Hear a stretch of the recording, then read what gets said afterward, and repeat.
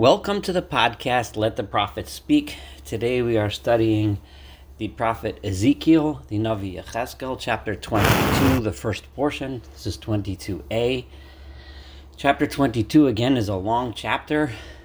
It is still within the series of chapters that began in the beginning of the book, which describes the prophet's predictions, the prophet's prophecies, more accurately, regarding the coming destruction of Jerusalem.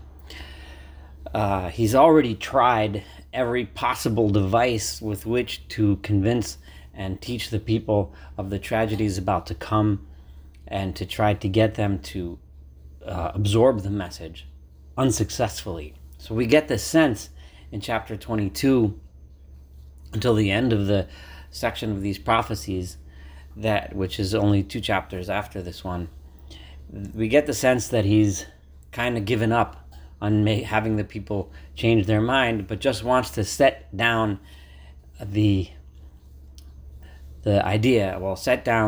principle, the idea that Jerusalem is being destroyed, the end of Jerusalem and Judea has come, and this is why. And he's putting it down there for the posterity of history without any sense of hope that something can be done, that people can somehow change the fate of Jerusalem. And also, so that when it happens, people will know and understand and realize that he had been a true prophet the whole time, so that they can at least then learn the lessons and try to improve themselves to bring about one day maybe a coming redemption. So, let us start verse 1. Vayihi dvar Adonai elai lemar. And the word of God to me was as follows: V'ato venadam, and you, human being.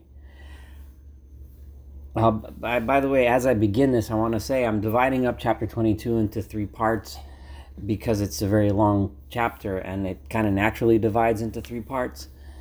I apologize that this extends the necessity of our studying these very difficult to read chapters about very painful prophecies, but unfortunately this is just a much easier way and to absorb his message. And there's still a lot to learn, even though these are difficult to read. Hatishbot, again I'm in verse 2, Hatishbot et ir hadomim. There are various ways to read this. I'm going to read this as a question, almost a rhetorical question of God to the prophet, so to speak. Can you judge the city full of blood? Now, so what God is saying to him, it doesn't really mean that God wants an answer. He's just saying, can you possibly tell me how bad the city is? That's how bad it is. Is it possible to even let her know just the extremely long list of all of her abominations, of all of the disgusting things that she does? Now God is going to make it very clear through his prophet what those abominations were and why they are slated for destruction. So I'm reading this as a question. There are other ways to translate this verse, but I believe this is using that hey, that ha, which in Hebrew often means it's leading off a question. The Amarta, and I want you to say, Ko Amar Adonai Elohim, so says the Lord God. Ir shofechet dam, you city that pours and drips with blood, betocha, within it, lavo ita, that her time is coming. I want you to convey this message to the city that her time has come, or is coming. V'yastagilulim aleh litamah, that city within which she has made all of these gilulim, these idol-worshipping objects within her, to make her, defile her, and defile her holiness. Now, this issue of blood, it reminds us of how in Isaiah in chapter 1 also, he talked about the terrible corruption in the city, the terrible sins of the city, and he called that Yodecha damim mileyu, your hands are full of blood. because ultimately that's what it leads to. It leads to death of innocent people, death from hunger and disease when the poor don't have any sustenance because the rich are stingy and the rich are oppressing the poor. It leads to actual murder and fights between people. The crimes, which will start off small, will eventually end up in blood being shed. Ashamta, you have, I'm in the middle, I'm just beginning verse 4 now. With the blood that you have spilled, Ashamta, you have been guilty. And with all of these things that you have made to worship, asher asita, you have built, tamet, you have become defiled. Vatakrivi amayach, your day has come close. Vatavoad shinotayach, and you have come finally to the end of your years. Therefore I am going to make you an embarrassment, something that the other nations will make fun of. So the other nations will laugh at you. The other nations will make fun of you. The other nations will put you down and scorn you.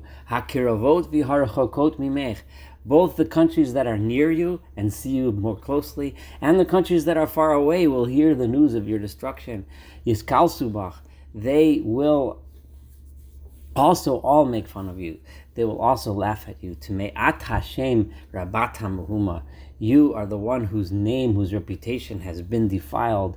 You are so full of disgust, of mahuma, of lowliness, you're just full of this. I don't know of a better word than lowliness of sin. Hinei nesi'ei Yisrael, behold, all of those leaders, supposed leaders, imagine leaders in quotes of Israel. Ish lizro'o hayuvach. Each one used his strength to lead. They didn't lead with justice. They didn't lead with kindness. They didn't lead properly. They led by force, by might. Leman shefachdam, in order that what the end result was just bloodshed. People did not respect their elders. Lager asu va'oshek betochech. The geirim, the converts, the strangers among you, they treated them with oppression among you. That's how you treated the people that were different, the people that were different from you. Yasom va'almanah, the weakest of society, the orphans and the widows, ho nuvach, have been treated improperly, have been treated with force and oppression. Kodoshai bozis, you have humiliated, you have trampled upon my holy things. And you have profaned my Shabbat, my Sabbath. Anshe Rachil Hayubach, people among you, there were so many people among you that went telling stories and gossip about each other, Leman Shefachtam, in such a way that it led to bloodshed, created hatred among the people. Viel Heharim Achluvach, and they ate among you in the mountains. Now what this is referring to, meaning the parties that they had on the mountaintops in honor of their idol worshipping ceremonies. Zima asu v'tochech, which led to zima, which is promiscuity. Ervat of gilavach, people have sexually abused their parents. To me'at hanida inabach, and they have inu means they have raped and caused the impurity of the nida, of the impure woman. Ve'ish et eshet re'eu, and people had done disgusting things, each man with the wives of their colleague rather than their own wives. Asatoeva, they did disgusting things. Ve'ish et kalato, and people would even abuse their own daughter-in-law. Timei bezima, they profaned her, they defiled her with disgusting acts. And they even forced their own family members into sexual acts that were depraved. Even their sisters, their incest occurring among their families. Shochad lakhuvach, people took briberies. The entire system was based on bribes and dishonesty. Leman shefachdam, in order that innocent people should die. Neshech v'tarbis lakachat, people took they gave usurious loans and took advantage of the poor. And they crushed their friends and made profits from their friends by being dishonest with them in business. And you forgot about me. This interesting tie in here that God is saying, when someone resorts to usurious and oppressive and dishonest business practices, it shows a lack of faith. By forgetting God, one thinks that one can gain by doing dishonest things. When one has faith, one is honest. Faith meaning faith and understanding that God wants us to be moral and that God is going to hold us accountable for our sins. Therefore, because all of this profit that you have gained was gained through illicit means, I have taken it all away. I have stuck out my hand and grabbed it all from you, taken it away from you. And I've taken it, but I will strike it down. And I am also going to strike you over the bloodshed that you caused among you and your corrupt society. Will you be able to maintain your pride and courage? If will you be able to keep your hands strong during those days? Again, a question that does not expect an answer. Do you think you can stay strong when I come to do what I've just told you? It is I, God, that has spoken of this prophecy, and I am the one who has done it. It is spoken in past tense, because when God says something, it is as if it's already done. I am going to scatter you among the nations. I'll disperse you among all of the lands, and through this punishment, I will get rid of all of this impurity, which is a tiny, slight little silver lining in this awful prophecy that it will be over, because eventually the impurity will be gone because of the suffering. And you will become conquered in the eyes of all the other nations, v'yadat, and then you will know, ki ani Adonai, that I am the Lord your God. Although this is a very awful and difficult prophecy, we also do see here in this prophecy